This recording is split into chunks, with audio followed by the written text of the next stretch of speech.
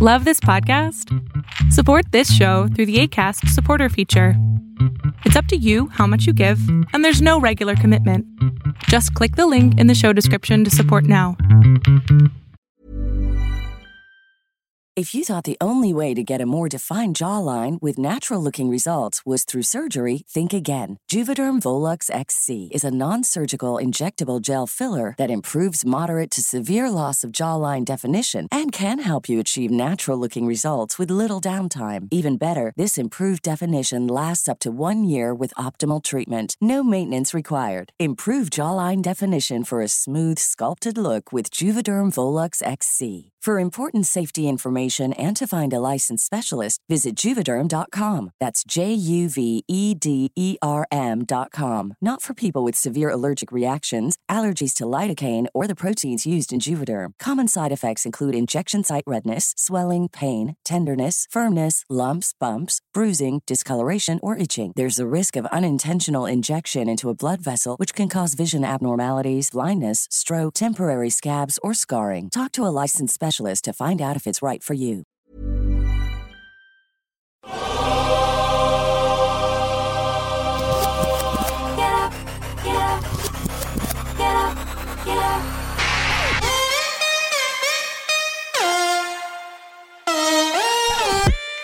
Welcome to the Bucher and Friends podcast, co-starring 10-year NFL veteran and Super Bowl champion Will Blackmon. Standing from the end zone, he throws, had it deflect away, and it is picked off by Will Blackmon, the former Giant. Tim Dwight watches it hit, bounces, picks it up at the 10, slips a defender, fumbles the football, it's up for grabs, it's covered in the end zone by Will Blackmon for a Green Bay touchdown! And now, here is your host, Let's send it over to Rick Bucher. Rick Bucher.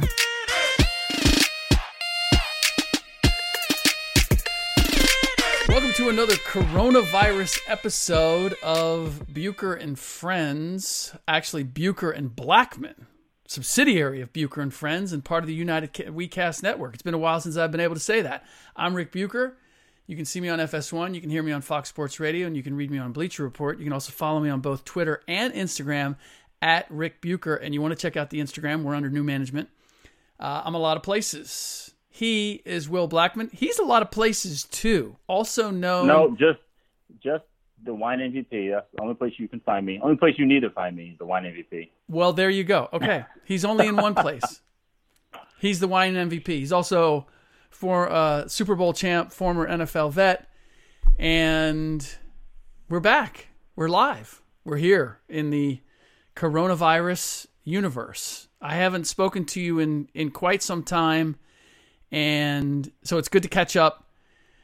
First of all, how are you doing? Are you coming out of the hibernation? Are you still sheltering in place? Where are you in that?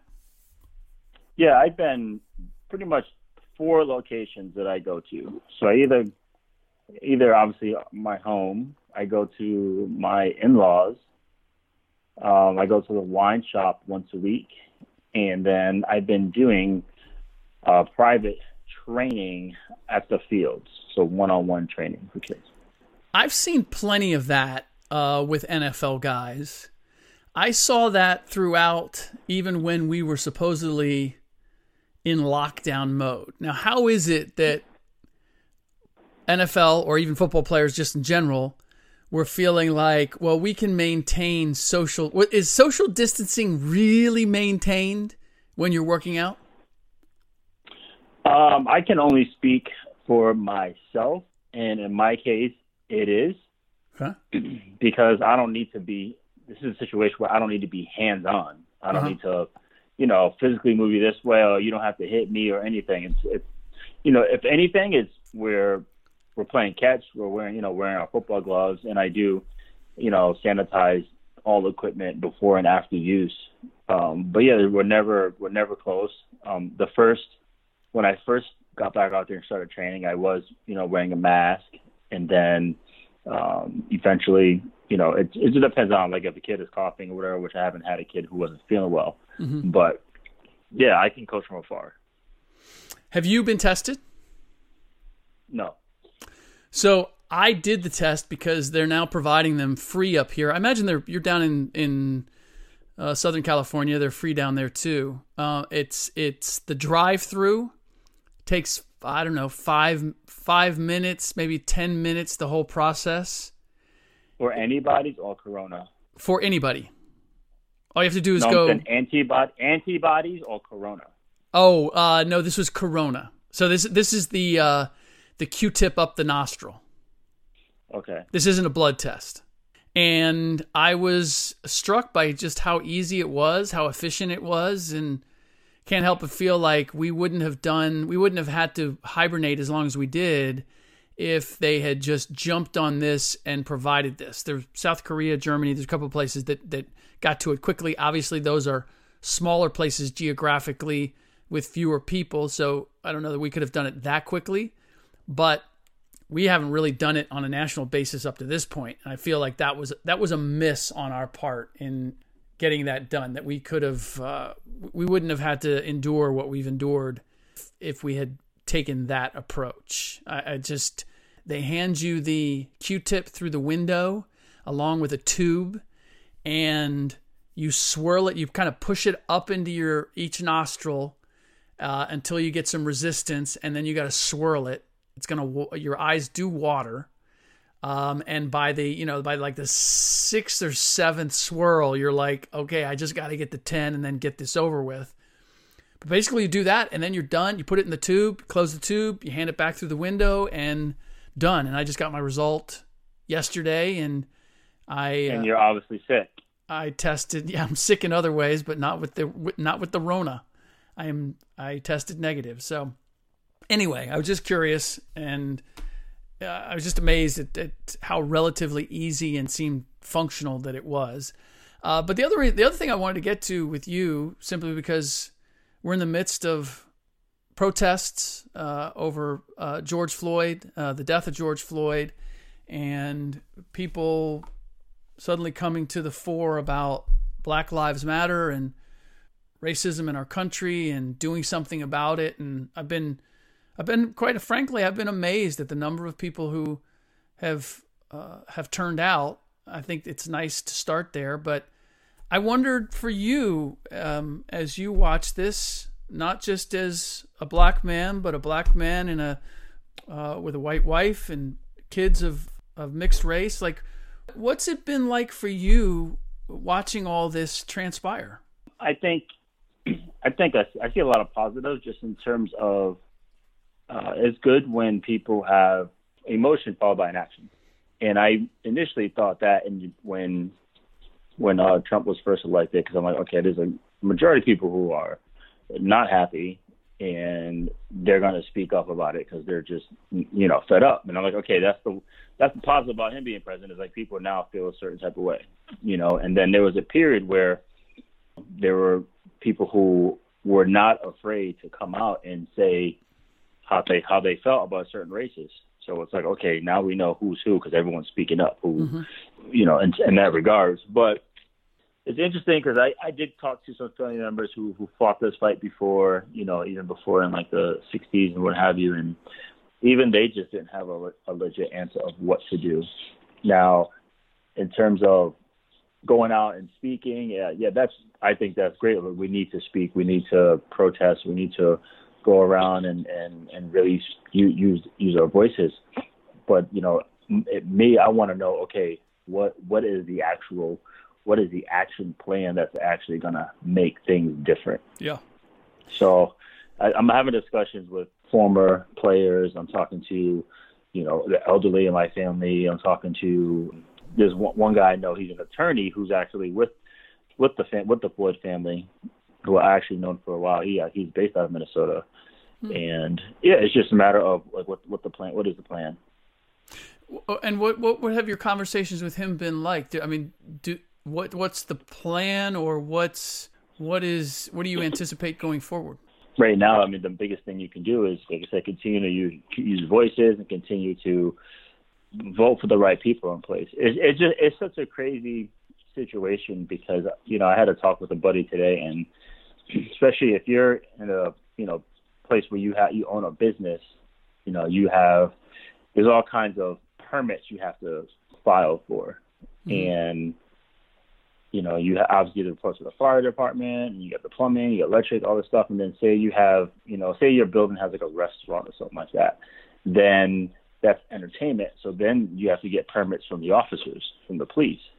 And there's so many political things that can go right or wrong. So it's like, okay, you could have a building and you could have voted for some person who's in favor of defunding the police department, and then all of a sudden you're trying to get a permit for your restaurant, and it's taking forever.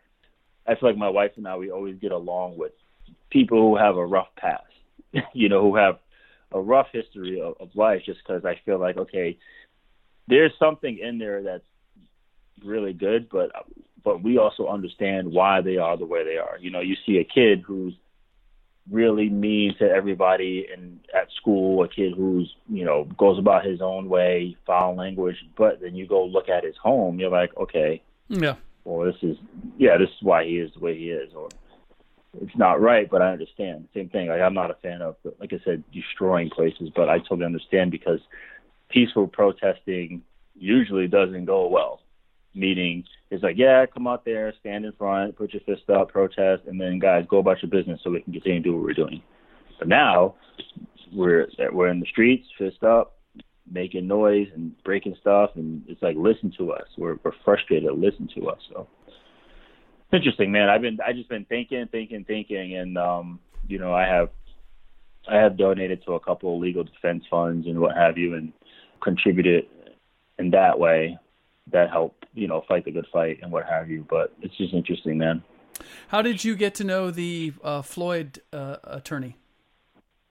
I've known him since 2012, I think it was. I think he's an entertainment attorney, and he's just based out of Minnesota. So I've known him for a while. I didn't know he was actually with the family until a few days ago. When the Drew Brees debacle came out, or Drew Brees said what he said, and then got the backlash that he got, and then has done what he's done since. Like, how do you view that whole episode? It's funny because I always pinned him as one of the most likable players in the NFL. It's like, man, how can you not like Drew Brees? I just feel like, you know, he does well for his family. He helps. He showed adversity when he got, you know, released from the Chargers, and then didn't get signed by the Dolphins, and had to start over in New Orleans, and then help bring the city together, bring them a Super Bowl, and just every year just plays very well. So I just thought he was, I mean, I still think he is a really, really good dude, but I think he just missed the mark. I know he came out and apologized about everything, but he totally missed the mark, because the biggest cry out is when it came to Kaepernick, he is not kneeling to disrespect the flag. It has absolutely zero to do with the flag. All it is really, you know, it's the last sentence. It's justice for all, which he originally sat down for. He sat down for the anthem, and he was suggested to, like I said, like everyone has said, by Nate Boyer, who served, that for a fallen brother, we take a knee. Mm-hmm. And that's what everyone's been trying to say. And the narrative got changed to, you are disrespecting the flag and the military troops. It's like, how is that possible when he was suggested? It was a suggestion from a veteran to do so, because he was like, man, can you not sit down for the national anthem? We would take a knee. That's why he thought it was disrespectful to sit down. He suggested to take a knee. So that's the biggest thing, is everyone flipped the script on Kaepernick, saying that he's disrespecting the flag. And everyone's like, that is not what it is. I don't know how people can keep fighting and keep saying that that's what's going on. So for the fact that Drew Brees came on, and usually when I see a clip and a soundbite, usually people just see that. They see the headline, they don't read it, and they just go off and comment on it, right? They don't take the time to actually listen and read it. I'm sure you probably were a victim of that before. Mm-hmm. When you put something out. Yeah. So I was like, you know what, because it's Drew Brees, let me actually listen to it. And maybe if he was misquoted or something, and he probably did say that, but maybe he said something else. And when I did hear it, I didn't hear anything about police brutality. And that's why I was like, damn, dude, he totally missed the mark here.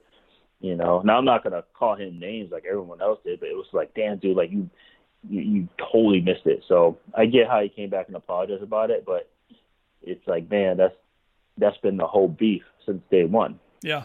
You know, I mean, there's even images of him kneeling with his teammates. Yeah, I do give him credit. I do give him credit that he didn't just apologize, but that obviously the president tried to join forces with Drew Brees and it made it worse. And then Drew turned around and said, "Hey, look, no, you're wrong. You've politicized this and it's wrong." I give him credit for standing up to the president, trying to put them on the same side of this issue. So Roger Goodell comes out with his statement, which was also a turnabout and somewhat surprising considering the previous stance. I suppose the cynical me is looking at it and saying, until I hear some owners step up other than Shaw and make a definitive statement and choice and basically do what Drew Brees did as far as backing up the president and separating themselves, I'm not going to completely buy that the NFL has made this transformation, because they're the ones who really have the power to make change. They have all the power. Yeah, especially, man, especially when you're profiting off of African Americans. It's like, come on, man, Yeah. It's especially, and then it's tough when Vic Fangio came out and said what he said. It's like, oh, dude, you got to be kidding me. He ended up apologizing for that too. It's just, the picture can't be any more clear than it is. Well, and that's as easily. Can you help me understand? Because look, I never played on an NFL team or an NBA team, but being around the sport and growing up, like, I've always known the deck was stacked. I've always known that there was racism in this country. I've always known that there's racism in professional sports, as much as people want to deny that exists. And so what I don't understand is how anybody who is in the sport, who is in the game, who spends any amount of time would be oblivious to that. Because I would have to think that Drew Brees on some level is oblivious. Look, I don't think Colin Kaepernick did a very good job. I don't think he intended to become what he became. I think he created a lot of confusion about what his ambition was and his point, and the subject is so important that you have to be double buttoned up so that people can't pick you apart the way people did. People were able to take what Colin was trying to do, and they were able to distract and divert, and Colin in part allowed that to happen because he was not as his game wasn't as tight as it needed to be able to create change in the way that it appeared that he was trying to make change, because he allowed people to hijack the narrative.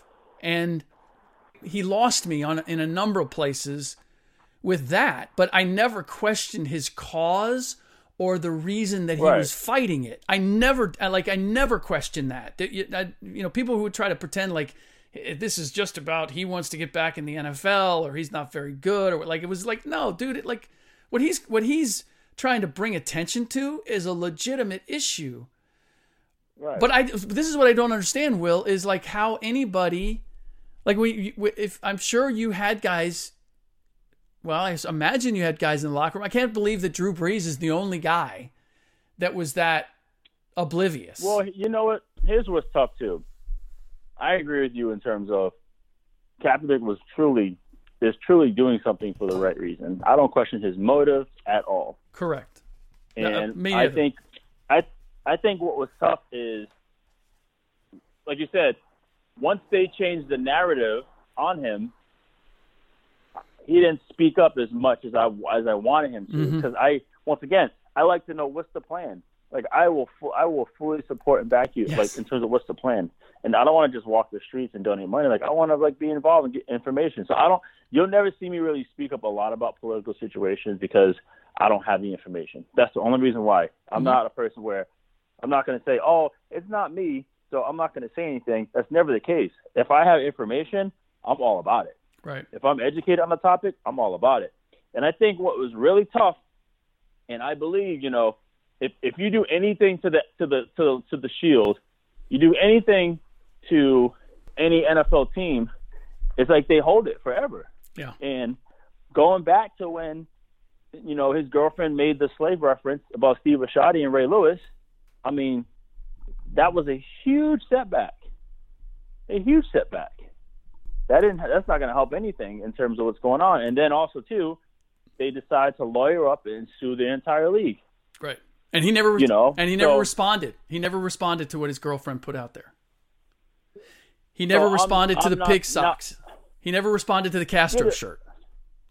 So I'm not saying like, okay, he's not wrong for feeling how he feels, but I just feel like there are other people speaking more than he was. Yeah. For my personal preference. Like I want to hear him be more outspoken, and say stuff where I'm like, okay, this is true to the plan. And once, like I said, you do something to the owners, you do something to the league, you do something to the Shield, you're going to find every reason not to. Right. I appreciate and I respect your position. I believe that we should have it with all athletes, which is I'm not expecting you to take a political stand. This is what bothers me. Like every time something happens, we got to ask LeBron for his opinion on it and put it out there. And I think he feels obligated to have one. And I'm like, it's okay to say I don't know. But he doesn't feel obligated. He wants that because he is the voice and the face of the NBA. That league does not move without him. Okay, but when you do and that, he knows that and embraces it. Just like when he didn't win the MVP, what did he say? The NBA knows what I do for them. They know what I do. Understood. But in much the same way, if LeBron wants to be a spokesman, in the same way Colin became a spokesman, whether he intended to or not, he never dismissed that. He never said, no, I'm going to do my thing. I'm going to do my camps, know your rights camps, but don't look to me as a spokesman. He accepted that he was being viewed that way, and he was willing to be on that platform. Once you do that, much like LeBron, you better be educated. You better know, and you better have a plan.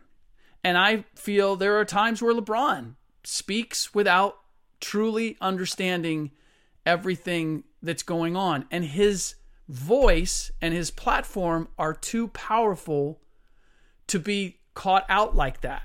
Because now it allows people to distract, to undermine what your initial purpose was by saying, by dismissing you or by attacking you as opposed, and that's their way of dismissing the subject that you want to have addressed. Have you had to have a conversation with your kids about this in any form? So I actually spoke to our son this weekend about what's going on, and he, the timing couldn't have been any more perfect because third grade is around the time you start doing reports, like biography reports, nonfiction stuff. And he had a report earlier on Rosa Parks, which was interesting because he couldn't believe like people were the way they were, and then we had discussions during those times. And then also he did a report on George Washington Carver as well. So we had discussions already just about, racism and what have you. And he's aware of what's going on. We got just briefly, and he knows, but, I started giving him just my personal experiences. He's going to be 10 this year. And I told him 10 years old was the first time I ever sat in a cop car. And, raised his eyebrows. He's like, wow, really? I was like, yeah. He said, what'd you do? I go, well, I told him my father just bought me a brand new 21 speed mountain bike. If you got 21 speed at 10 years old, you're living the life, right? Yeah. And I remember I took off in my driveway, gone down the street. And then, cops chasing people all the time. And so I remember I saw a cop hit his siren, and I'm like, damn, somebody's about to get in trouble. And as I'm riding, he's tailing me the whole time. I'm like, okay, there's no way he's tailing me. And then he speeds ahead, and then he cuts me off at the corner, and he jumps out of the car, and he says, "Get the F off the bike."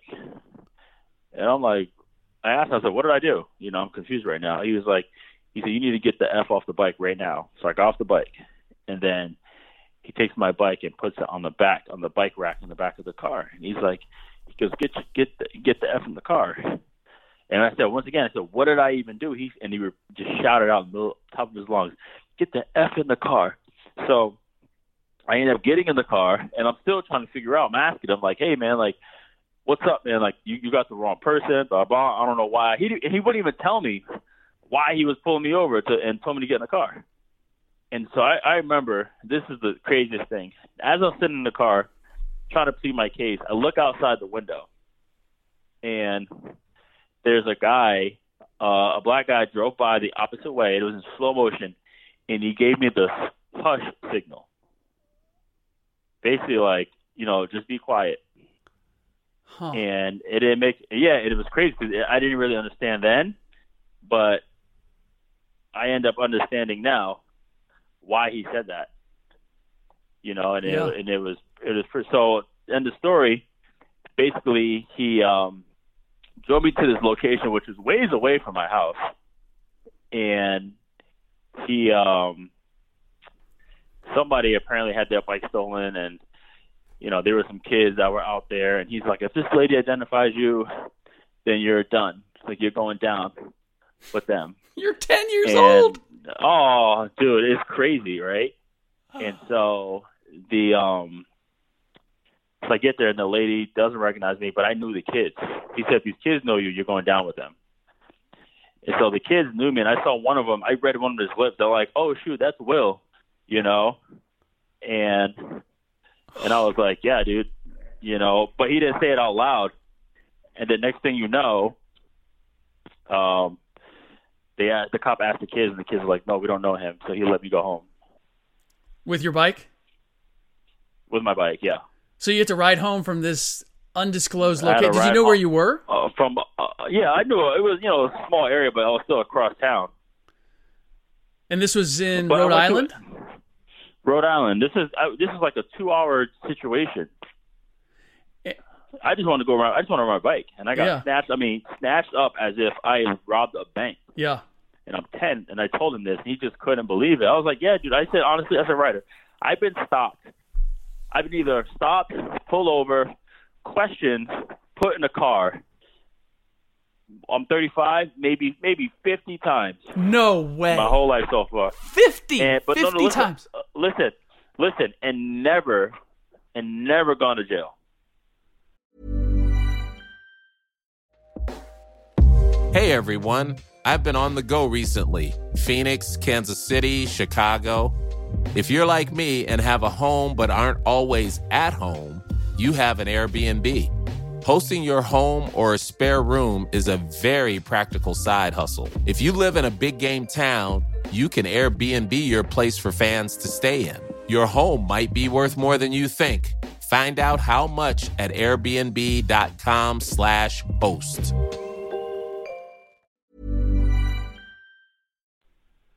What does that tell you? Man. What does that tell you? That never. is I have been stopped. I've been stopped, pulled over, questioned maybe 50 times, and never gone to jail. It was just wrong place, whatever you want to call it. Like I told him one time, I went to this corner store, came outside, and I bought chips, and I sat there in the corner eating chips. And the cop comes over, he goes, "What are you doing?" I was like, "Dude, I'm just here eating my chips." How old were you then? I was probably like 13, 14.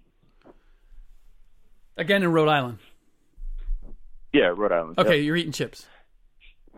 Yeah, and he's like, "What are you doing? Like, why are you standing here like that? Like, why do you look like that?"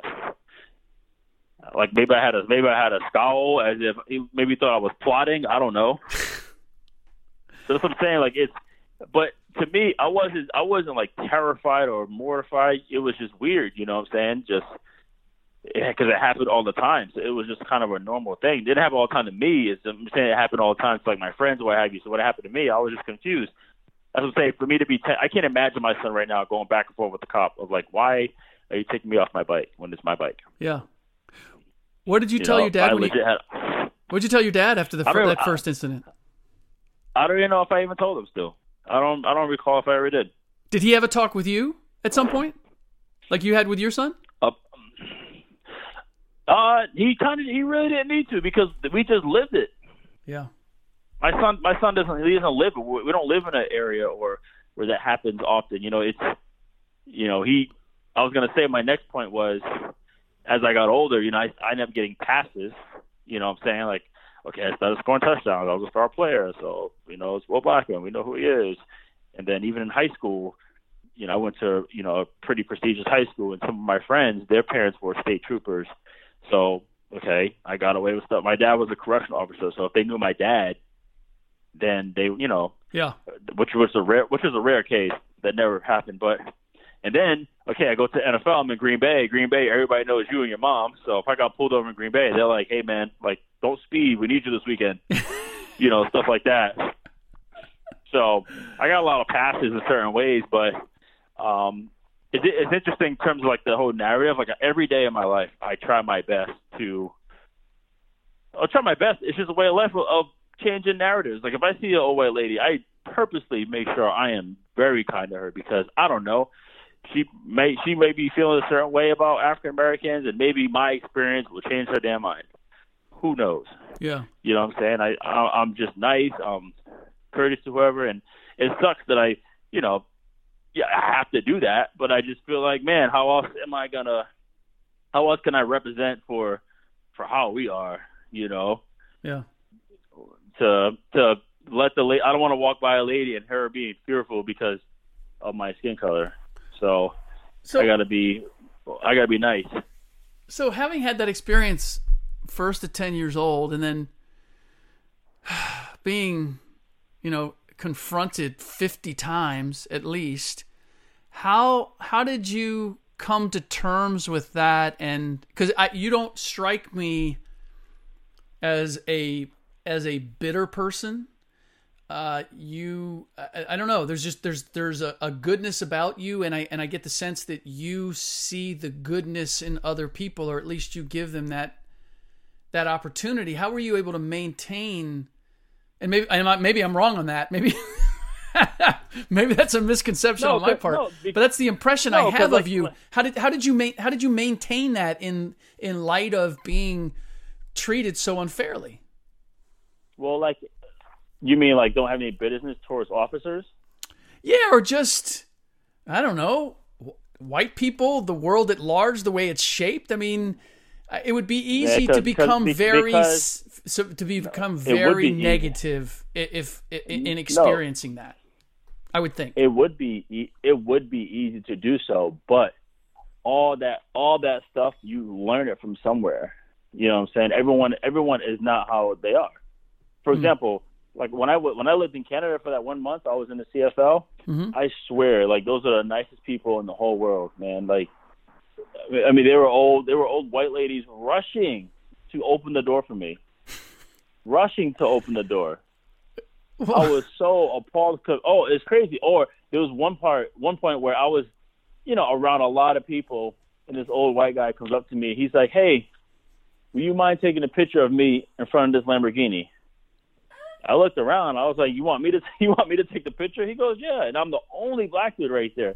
This guy had to be like in his early 70s for me to take a picture of him next to a Lamborghini, and feeling good. Like, okay, there's no way this guy's gonna run off on my phone. Like, not worried about that at all. Right. You know what I mean? But I guess that everyone is. In Rhode Island, number one, it's a melting pot. Number two, it's like everybody's different, man. That's just what it is, And I never be like, "Oh, that's okay. That's just what it." No, I just, like you said, I'm more understanding of who's who, what's what. Like I said earlier, like, okay, if I see somebody who's totally irrational, who's just a mean person, and then I look and I see like why they're like that. I actually take like you said, I do have the capacity to understand why they are like that. There's always for behavior, there's always a deeper meaning. And I know a lot of people who became officers who were nobodies in high school. So they end up becoming cops. and therefore, they get into a flight or fight situation, and they end up doing something ridiculous, or they end up abusing their power. Now I know people who had really good integrity, who were really good people, who decided, man, I want to protect and serve, and they protect and serve. Yeah, I've been stopped too. Like, hey, man, everybody all good? Yeah, okay. How's this going on? Hey, blah blah, and just have a quick conversation. You know, I remember I used to go to this track over here and run on the track, and the cop was there, and he would stop. He'd be, hey, how you guys doing, man? Hope all is well. Da da da. Like, see how we're doing? Just pull over, and it's just a nice dude. Like, it's just certain ways to go. But like, if you honestly just treat people positive, it'll be really cool, the response that you get. Yeah. Yes, you know and no. But that's the thing, is that, yes, I believe in that. No. But it's not foolproof. You still have the still have the people who. It's not foolproof, but it's different when you're passive.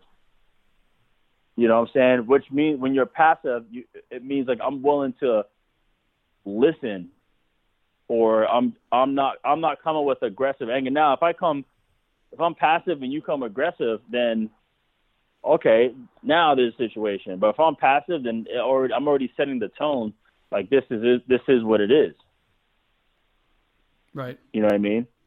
And like I said, a cop drove by and will say something and be like, hey, man, how you doing? Good.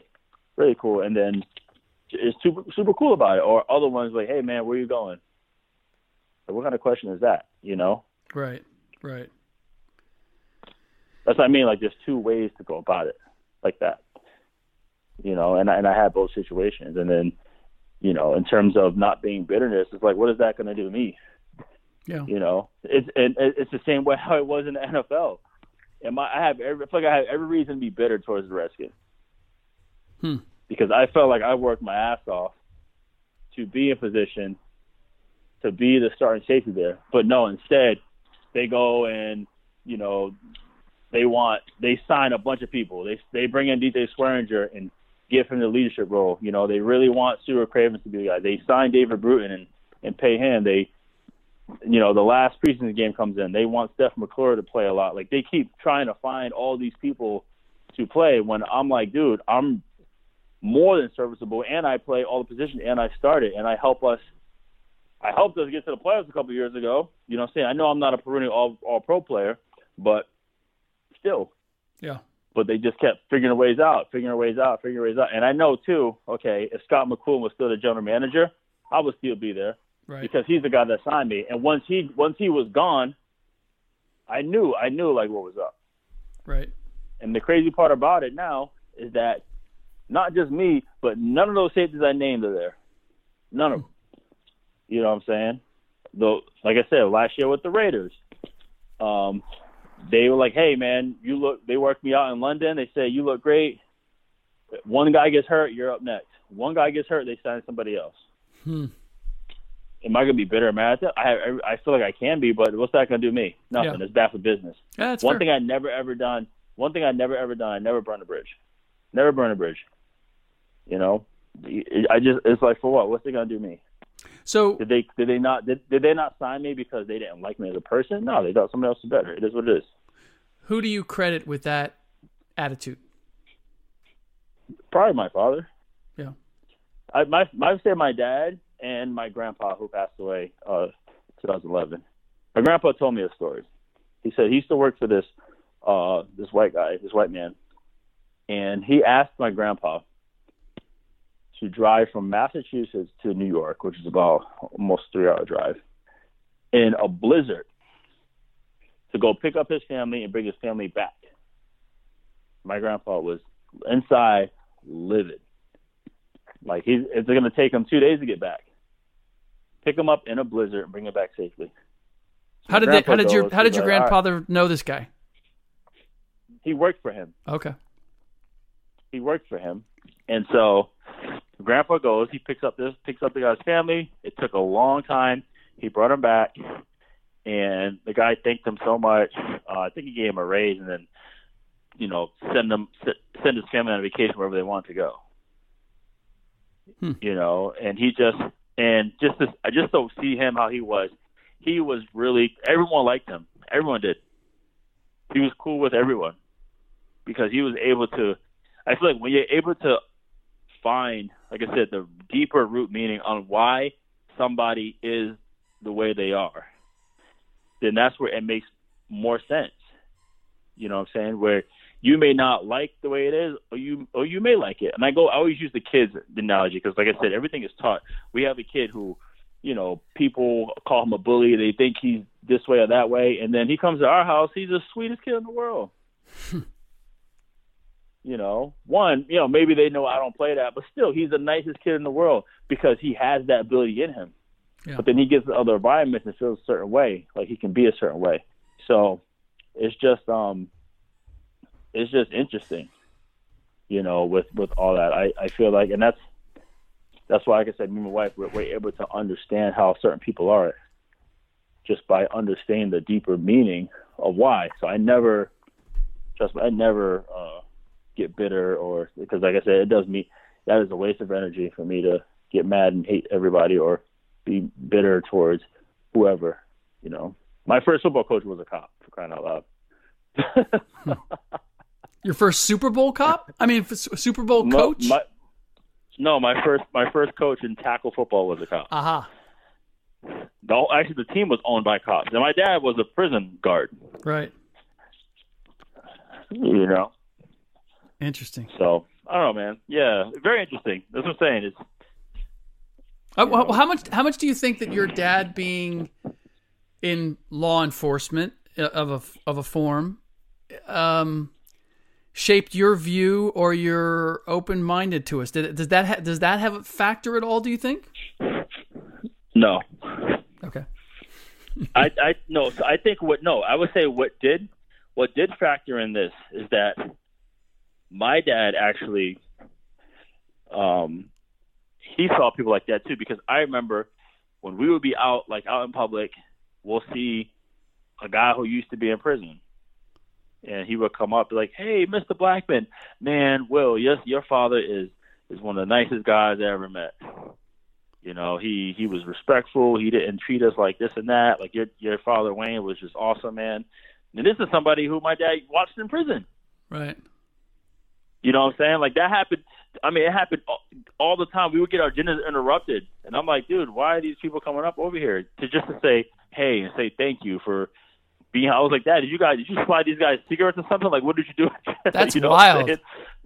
Yeah, so they were just really cool and nice. And also, too, so my dad was friends with this attorney, and he actually created an adult flag football team of majority of the inmates that he represented, or the former, you know, the guys he represented. Let's call them inmates, the guys he represented.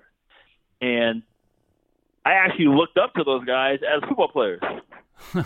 That was my first vision of an adult football player. Oh yeah, I mean I used to go to these flag games, and I used to, you know, make the Gatorade for them, and I honestly idoled them and want to be like those guys. And these were the prisoners. They were all good. I wouldn't say just former. He represented them if they got into any legal trouble. I don't want to call them inmates, but those guys were in and out. Okay. Oh, so but this was the time when they were playing. You weren't going to the prison to watch them play. This was when they got out. No, they were already out. Yeah, they were already out. I got you. But you admired them. You admired them as athletes. Yeah, but they were also good dudes because they were super cool to me. They would come over to our house and play with us and play games. My dad would have them over for cards or food or whatever. Like, it was super. Wait. You know. So these are former prisoners that your dad guarded, and they got out, and they would come over to the house and. No, I'm saying this is different. These guys, my dad probably didn't see some of them in prison. My dad actually coached the team. Okay. So it was a professional flag team owned by an attorney. Okay. And my dad coached the team. Some of these guys were good athletes from whatever the high school, college days who, you know, some of them did have a record or what have you, but they were good people. Got you. And my dad was always able to see the good side of people. Got you. Well, I will say this. This is what opened my eyes. I watched the documentary 13th by Anna DuVernay. And 13th story? No, it's just 13th. 13th. It's on Okay, Netflix. yeah. Highly recommend it. Yeah, I know what that is. Yeah. But it basically talks about how the prison system and incarceration became the replacement for slavery. And it gave me an entirely different perspective on the incarceration. I always knew that black men are incarcerated at a far higher rate than white men in the U.S., but I didn't understand that it was another form of slavery and initiated that way, and that basically being labeled a felon created the same sort of enslavement to the system, in that you couldn't vote, you're going to get difficulty having a job. Like it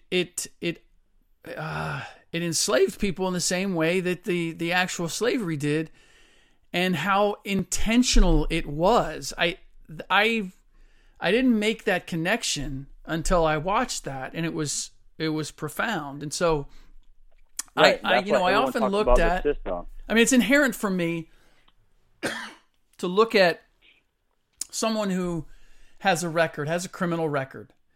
And I think this is, I don't think this is being white. I think it's being human. A part of me goes, well, they must have done something wrong. Like nobody has a criminal record without having done something wrong. Now, it may not be to the level that, they might have been penalized much harsher. I believe that, but they must have done something wrong. And now I look at it and I go, yeah, maybe not. Maybe, to your experience. When Brian Banks got out of prison, yeah, the football player who got accused of rape at Long Beach Poly, when he got out of prison, he started training with where I trained. He trained with me first, and it was just crazy just to hear his story. How it was all wrong. Huh. To your point, like it's a systematic thing because it was built the way it was built. Yeah. And it has not been reworked. It has not been changed. It's like these are the rules, and they were built by different people. Well, and it was built intentionally. Intentionally, for a that's what I'm saying. Yes. Exactly. Brian right. Banks, by the way, having played for the Falcons, right? That Brian Banks. Brian, well, he had he went to training camp with the Falcons and the Seahawks. He didn't really actually play a year, but he's the one that got falsely accused of rape and then went to prison for I think 5 years or something like that. Right. Just for the girl to come out and say that she lied about it. Right. Right. That was, by the way, that was the California Innocence Project. I think they made a movie out of his. They did make a movie. I think he works at a legal office or did, but it's crazy, man. Just that whole thing too. Yeah. Just, man. No, I'm with you. But that was, I feel like I've always had a clear perspective on that. The scales are tilted without question, but I think the alarming part for me is that it's been purposeful and consistent and almost a weird sort of evil brilliance to make it that way. That's right. That's the part. I just thought it was just simple, stupid. You don't look like me. And so you're different than me, and I'm going to do for mine, and I'm going to keep you at bay. But it's been far more intentional for decades than I ever fully realized. Is that you guys can live, but we're still in control. Yes. And we'll see. And that's why people. It's systematic, it's systematic thing. Right. It's we can say what we want, right. But at the end of the day, there's something in the system that we need to fix. Right. And that, to bring us full circle, is why when I look at the protests right now and I look at the number of people protesting, there's certainly a hope there that there's enough people that are going to vote and utilize the power of the majority to push things in the right direction, because I do believe that the vast majority of people in the country want the right thing to happen, but it can't end here. Like now the real work has to be done. You have to harness this and then put purposeful things in place in order to make sure that there aren't more George. It's not even more George Floyd's. This is the part, and I wanted to actually start here. The most amazing thing for me is the George Floyd episode had been happening routinely all over the country for decades. Like that's not an extraordinary event. And the only reason... That wasn't an extraordinary event. No, right? That wasn't... It has been happening for decades, but that was an extraordinary event. That was easily an extraordinary event. How so? The only thing extraordinary about it is the fact that they got it on tape. Yeah. But that's what I mean, though. That has been witnessed. Exactly. We're not talking about like Emmett Till. Like, I'm not talking about that. That's extraordinary. Mutilated like adolescent's body. I get that, but that was a clear sign. I mean, that could have been more symbolic than what everyone's fighting for. Is like the government has their knee on their neck. Right. Even when you're dead, still sitting there, hands in your pockets, not giving a damn. Right. But for 8.5 minutes over a counterfeit $20 bill, meaning the situation wasn't that serious. Right. Like I said, that could have been a questioning. You got 4 cops. Like, what's he gonna do? He's gonna take you all on? Right. So it was kind of like, okay, the Aubrey thing when the kid got shot, that was going for a run. That obviously, and then Breonna Taylor, so many things that were going on, and this was kind of like, this was it.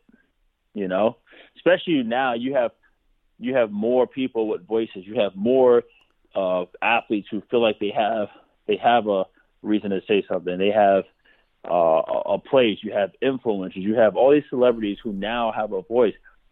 Thankfully, with the social media platform, everyone feels like they want. How much do you think it's the power of you have athletes, black athletes, who have financial independence and have the ability to say it? Like, because I see a lot of people. I see a lot of people who don't, and I'm saying it doesn't matter who you are. Everyone is using whatever they have. I'm not right now. I'm not even talking about pro athletes. I'm talking about just people in general. Yeah. People in general, the real deal people who are handling it. Athletes out there doing a thing, walking, spending money. Matt Ryan, is donated $500,000. He started a thing for Atlanta, and he started with $500,000. Which is great. Everyone's doing that, but everyone has a role, no matter what it is. What do you think about Michael Jordan's $100 million? I think it's cool. I think once again he's late getting into the game, which is great.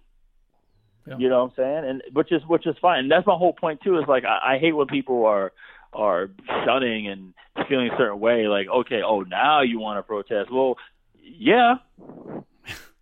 Why not? Let them do it now. It's like, if you're playing and you're on a team and you didn't have any fans before and now you're winning and now you got a bunch of bandwagons, come on, bandwagons. The more the merrier.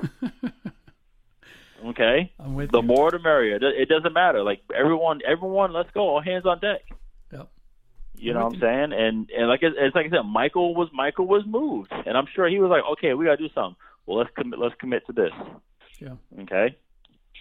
That's great. Like I said, all hands on deck, no matter what it is. If you're gonna walk and protest, walk and protest. If you're not gonna walk, then donate or do both. Right. It's or continue to post videos. When I talked to Emmanuel Acho last week, he was like, "Hey man," I said, "What's the plan?" He was like, "Listen, I don't know." He said, "What I'm gonna do is I'm gonna try to educate the people. Like that's what I want to do." Who said this to you? I want to try to educate Emmanuel Acho. Oh, okay. He said, "I'm gonna try my best to educate people." That's right now. That's what I can do with my platform now. Is try to educate. And then he put that video out that got like 10 million views right now. I mean, it's in Oprah's hands and Ellen's hands and Jada Pinkett. Everyone saw this thing. That's what he's doing. Yep. So it's like you can move and speak out. A lot of people like to speak out. I'm not really big vocal like that. I said a little bit, but I like to move. I move quietly. That's how I do. You know, like when Obama ran for office, I was on the campaign. I never told my friends. I never told my family. I told my aunts and uncles or my grandpa because he was on the campaign. So I was basically on there. The only person that really knew about it was Bob McGinn, a reporter in Green Bay, because he saw on public record, he saw my name. Because if you donate, it's public record, about that stuff. So he knew. Gotcha. So all right, good stuff, man. We made up for lost time. We'll end it there. We'll end on a positive note. Thanks for joining me again. For those who enjoy the podcast, please rate and review us on iTunes or wherever you get it. And if you want us to do something for you, send a screenshot of that rating or review to @BucherFriends, and you will be eligible to win some prizes. Next podcast, I don't know, maybe we'll even try to get Ryan Hollins back on the podcast. That would be fun. We'll see if we can make that happen. But certainly there's a lot going on, and we will cover it in the next podcast. In the meantime, for everyone out there, please stay safe, please stay sane, and thanks for listening.